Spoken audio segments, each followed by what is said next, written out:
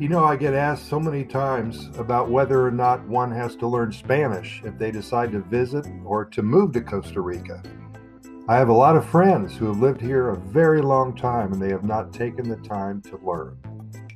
Sure, they get by with the important words and phrases like thank you and hello and where's my beer, but they don't know how to carry on conversations in Spanish. And with all of that said, sure, it's possible to live in Costa Rica and not speak a word of it. In fact, you'll find that many Ticos speak very good English. When buying something in a store, many people point a lot and they use their hands to talk, and now they have a little computer about the size of a pen that you can actually talk into in English, and it translates and speaks out the Spanish words for the person with whom you are talking. And it only costs about $40 or so. My suggestion is to go online and start your learning process today. If you're too busy with work, then create short-term goals and perhaps practice 15 minutes to a half an hour a day.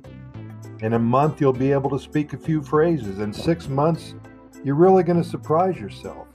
There's a free app for your phone. It's called Duolingo. Very good little tool to learn within your time frame. Don't lose that edge. You'll be missing a lot if you don't learn Spanish. Your journey to Costa Rica will be proven deeper and more meaningful if you have at least a mild command of the language, and I encourage you to do so. And if you can, start today.